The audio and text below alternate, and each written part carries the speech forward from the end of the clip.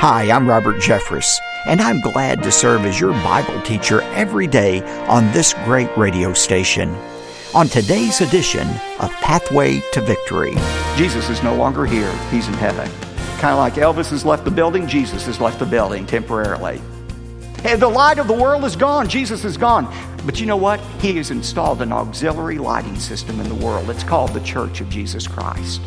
You and I are the lighting system in this world to point people to Christ. Welcome to Pathway to Victory with author and pastor Dr. Robert Jeffress.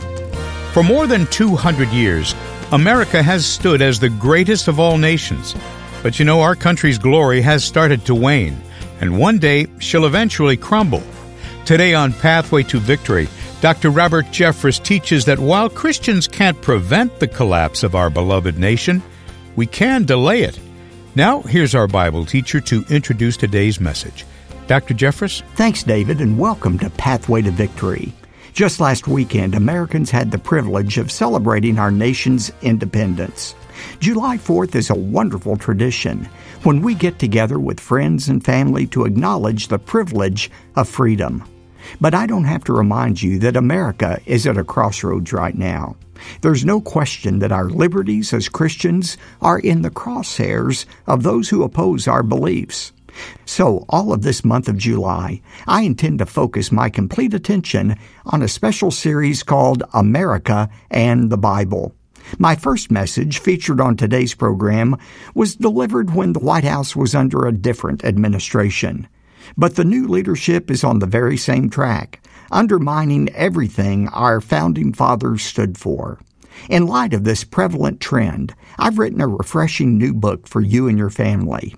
This is one that you can display on your coffee table as a constant visual reminder that America indeed was founded as a Christian nation.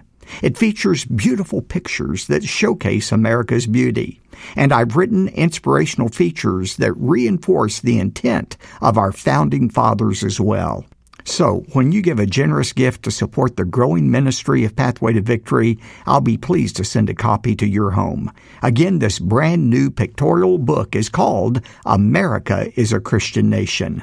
I'll say more about my book and other resources later on, but right now let's give our full attention to the study of God's Word.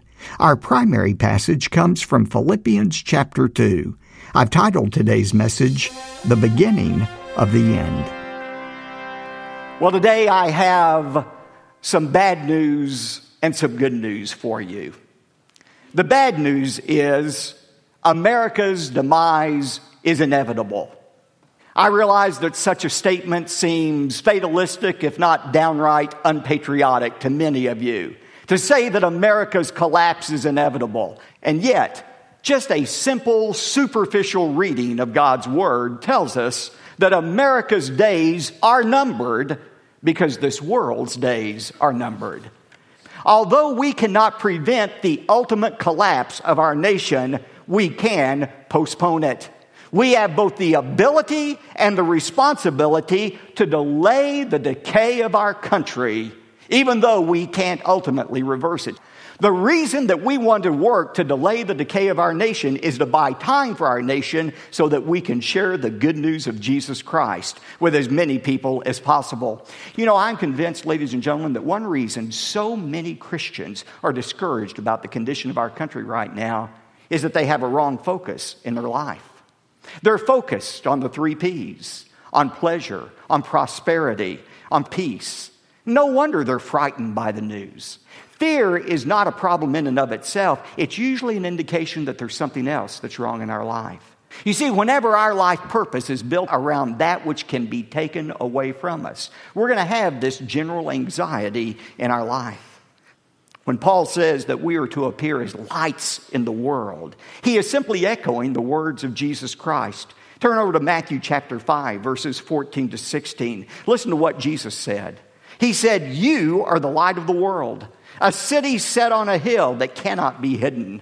Nor do men light a lamp and put it under the peck measure, but on the lampstand, and it gives light to all of those who are in the house. Let your light shine before men in such a way that they might see your good works and glorify your Father who is in heaven." We are lights in the world. Imagine that you go out to dinner with your mate and you come home and you walk into your house and it is absolutely dark. No light at all. What's your response to the darkness? Do you say to your mate, "Oh, I'm so fearful of the darkness. There may be a criminal lurking in the corner. What are we going to do? What are we going to do?" Or do you say to your mate, "You know, I just hate the darkness in this house. We need to sell this house and find a house with more light in it"? Do you allow the darkness to make you fearful? Do you allow the darkness to make you run? Of course not. What you do is you displace the darkness with the light. Just simply turn on the light. Light displaces darkness. And Jesus was saying to all of us, instead of allowing the darkness to cause us to fear or cause us to run, our action should be, we should be to displace the darkness with the light of Jesus Christ. Now remember, Jesus said, "I am the light of the world." But guess what? Jesus is no longer here. He's in heaven. Kind of like Elvis has left the building, Jesus has left the building temporarily. The light of the world is gone. Jesus is gone. But you know what? He has installed an auxiliary lighting system in the world. It's called the Church of Jesus Christ. You and I are the lighting system in this world to point people to Christ. Now, I want you to hear me. All of this talk about you and I being light in the world is not some warm, fuzzy devotional thought to make us feel better. It answers the question about our real purpose here in life. You know, if you ask the average Christian, what is your purpose for living? Most of them will look at you like a deer caught in the headlights. They don't have a clue of what their purpose is. A few more well-taught Christians might say, well, my purpose in life is to have fellowship with God. You know, to enjoy God forever. That's my purpose in life. Now, I want you to think about this. If God's purpose for your life is to have fellowship with Him, why didn't He go ahead and take you to heaven the moment He saves you? Why would He leave you here on earth? I mean, God will have much better fellowship with us in heaven than He has with us here. We'll be with Him forever. All sin will be removed. If God's goal for your life was simply to have fellowship with Him, He'd take you to heaven the moment He saved you. But He doesn't do that, does He? He leaves you here on earth for a purpose. And that purpose for the 70 or 80 years God gives you is not to build a bulging portfolio. It's not to eke out as much pleasure in the world as you can. It's not even to build a strong family. His reason for leaving you here on earth is to accomplish the Lord's mission, to seek and to save those who are lost. Jesus was clear about His reason for leaving you here. He said, "Go into all the world and make disciples." Now, if that is God's purpose in leaving you here, to point people to Christ, what is your strategy for fulfilling that purpose? What strategy have you developed to do the one thing God left you here to do? You know, most of us had a strategy for getting through school. Many of you have a strategy for succeeding in your career. You have a strategy for helping your children fulfill their purpose. You have a strategy for ensuring that you have enough money when you retire. Isn't it interesting that we all have strategies for just about every area of our life except the one thing that God has asked us to do?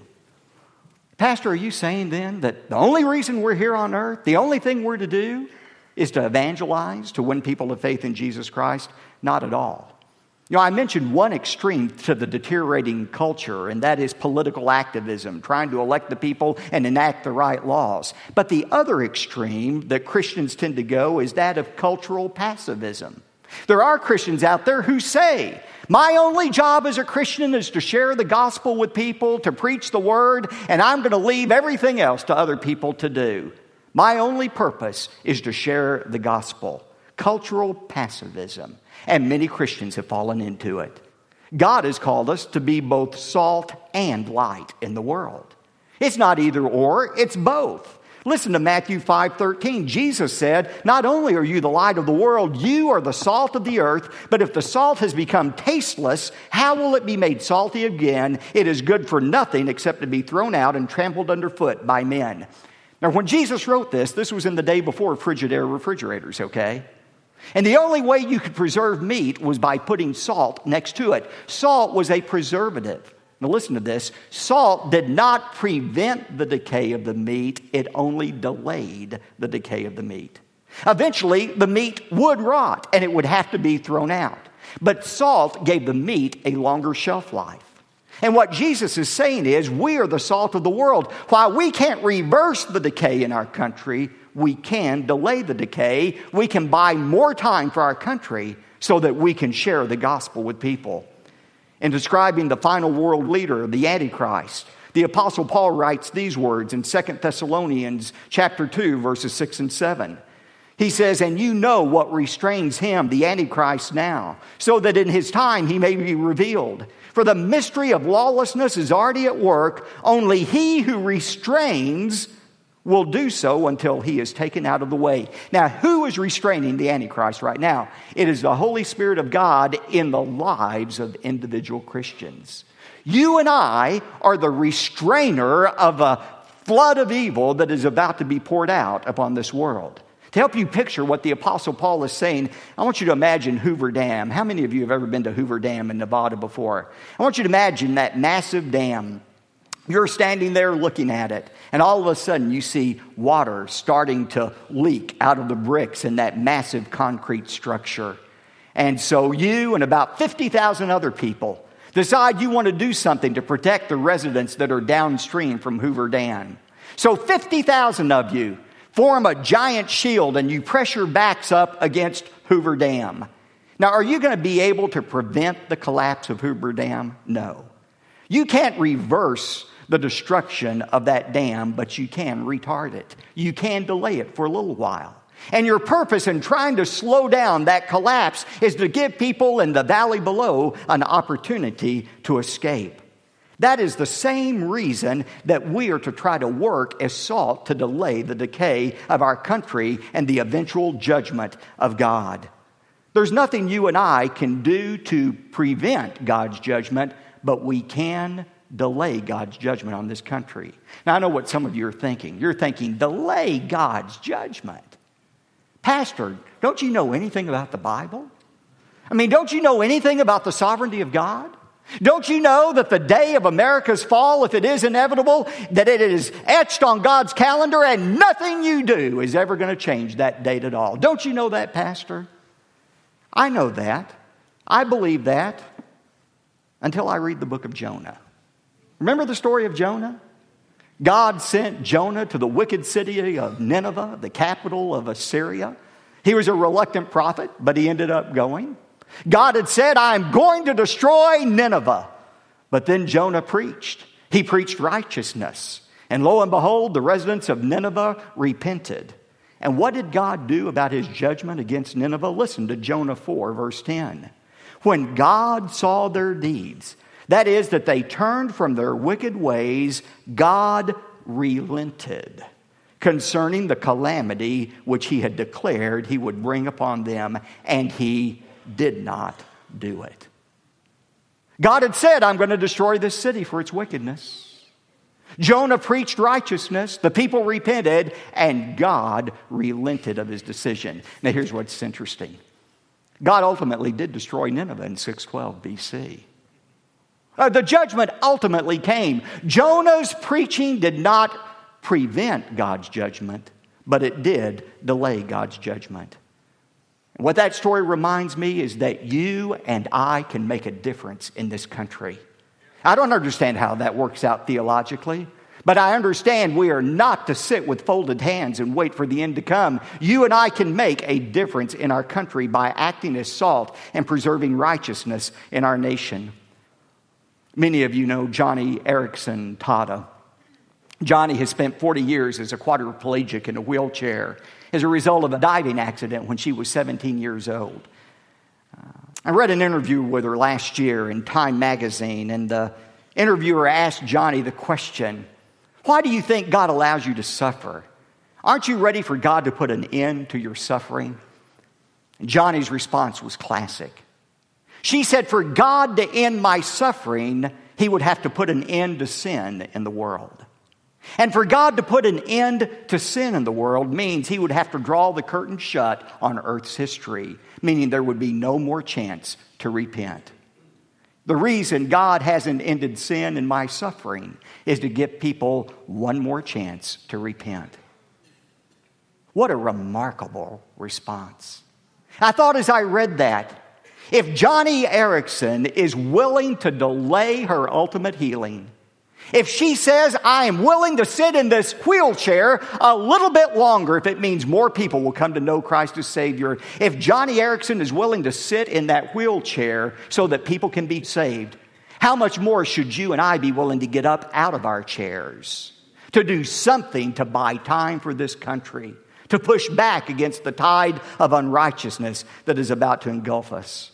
Unfortunately, many Christians have adopted an attitude of passivity toward those sins in our country that God has labeled abominations: homosexuality, abortion, the murder of the unborn, the elevation of false gods in our country at the expense of worshiping the true God. And what disturbs me so much, ladies and gentlemen, is how passive Christians are, and they excuse their passivity with their piety. Oh, I'm just going to worship God and not get involved in those other things. Or they excuse their lack of action with their theology. Oh, I can't change God's sovereign plan. Or they even excuse their passivity with misplaced patriotism. Oh, I shouldn't impose my morality on other people in a free country.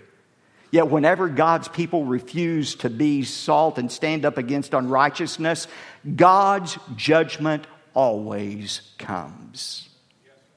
All we have to do, ladies and gentlemen, is look back 65 years in history to see the end result of passivity that is covered in a thin veneer of theology, piety, and misplaced patriotism.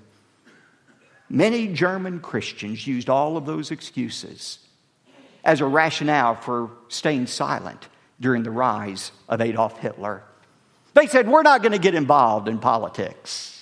My friend Erwin Lutzer recounts a testimony from a Christian living in Germany about the end result of that kind of passivity. Listen to what he recounts from this German Christian. I lived in Germany during the Nazi Holocaust. I considered myself a Christian. We heard stories of what was happening to the Jews, but we tried to distance ourselves from it because what could anyone do to stop it? A railroad track ran behind our small church, and each Sunday morning we could hear the whistle in the distance and then the wheels coming over the tracks. We became disturbed when we heard the cries coming from the train as it passed by. We realized that it was carrying Jews like cattle in the cars. Week after week, the whistle would blow. We dreaded to hear the sound of those wheels because we knew that we would hear the cries of the Jews en route to the death camp. Their screams tormented us. We knew the time the train was coming, and when we heard the whistle blow, we began singing hymns. By the time the train came past our church, we were singing at the top of our lungs. If we heard the screams, we sang more loudly, and soon we heard them no more. Years have passed, and no one talks about it anymore. But I still hear that train whistle in my sleep. God forgive me. Forgive all of us who called ourselves Christians, yet did nothing to intervene. It is time for Christians to intervene. It's time for Christians to stand up against the tide of unrighteousness that threatens to engulf our country. But in doing so, we must never lose sight of the ultimate aim of standing up for unrighteousness. God has not called us to save our country.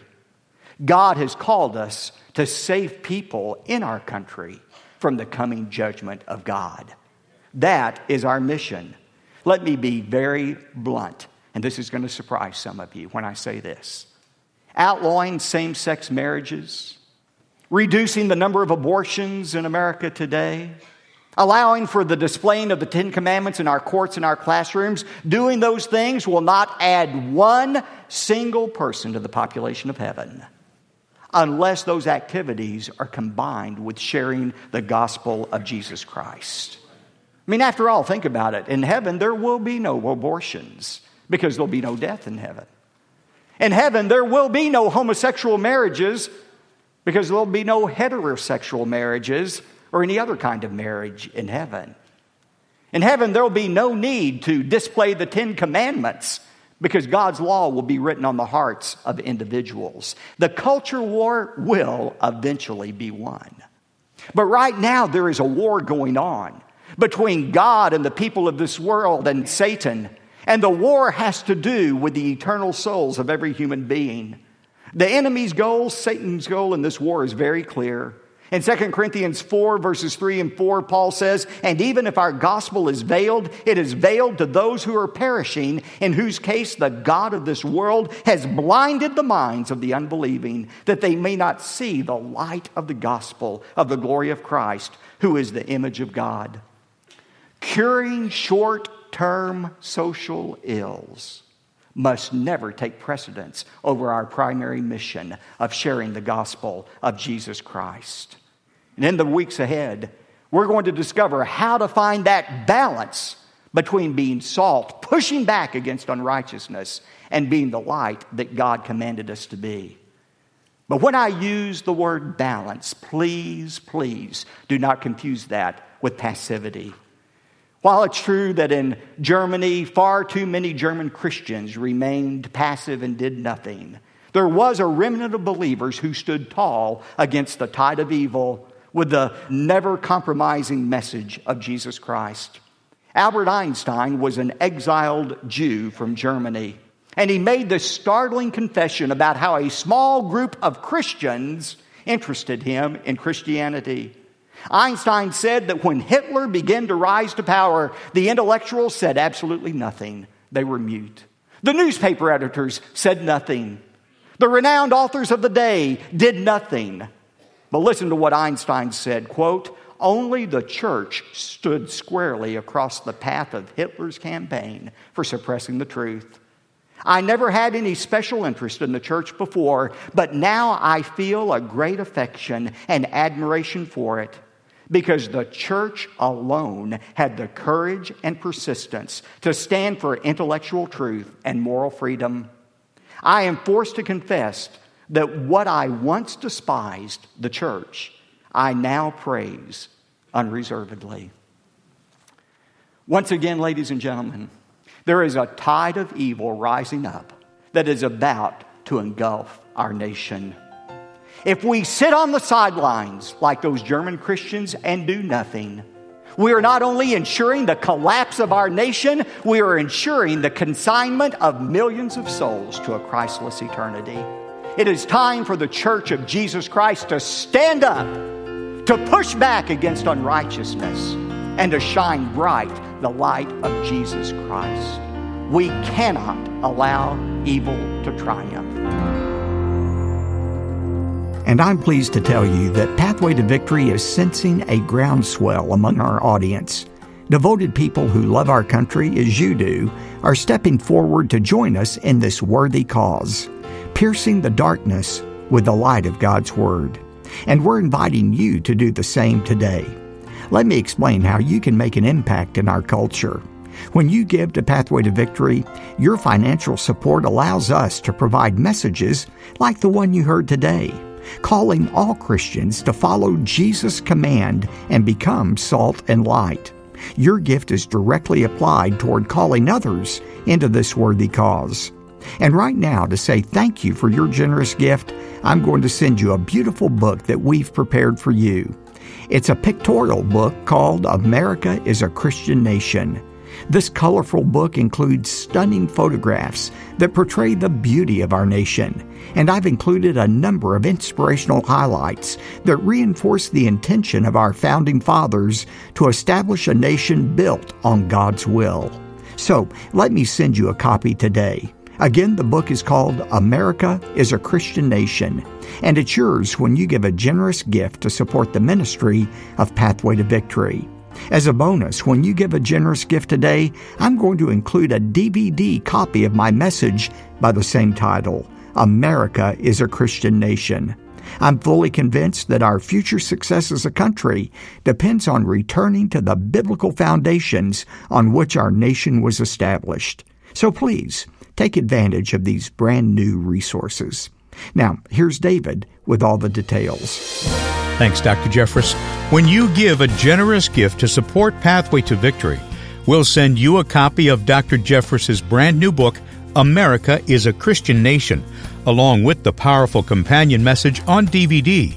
Give a gift and request these resources when you call 866-999-2965. Or online, go to ptv.org. Now, when your gift is $125 or more, you'll not only receive the book and the DVD, but also our current teaching series called America and the Bible. You'll get that on both CD and DVD. Plus, we'll also send you the popular book by Dr. Jeffress called Praying for America. Again, call 866-999-2965 or go online to ptv.org. You could write to us. Here's the address: P.O. Box 223, 609, Dallas, Texas, 75222. That's P.O. Box 223, 609, Dallas, Texas, 75222. I'm David J. Mullins. Godly living is more challenging when you're surrounded by ungodly influences. And next time, Dr. Jeffress will share 4 principles for remaining obedient to God at all times. Join us again Thursday for Pathway to Victory. Pathway to Victory with Dr. Robert Jeffress comes from the pulpit of the First Baptist Church of Dallas, Texas.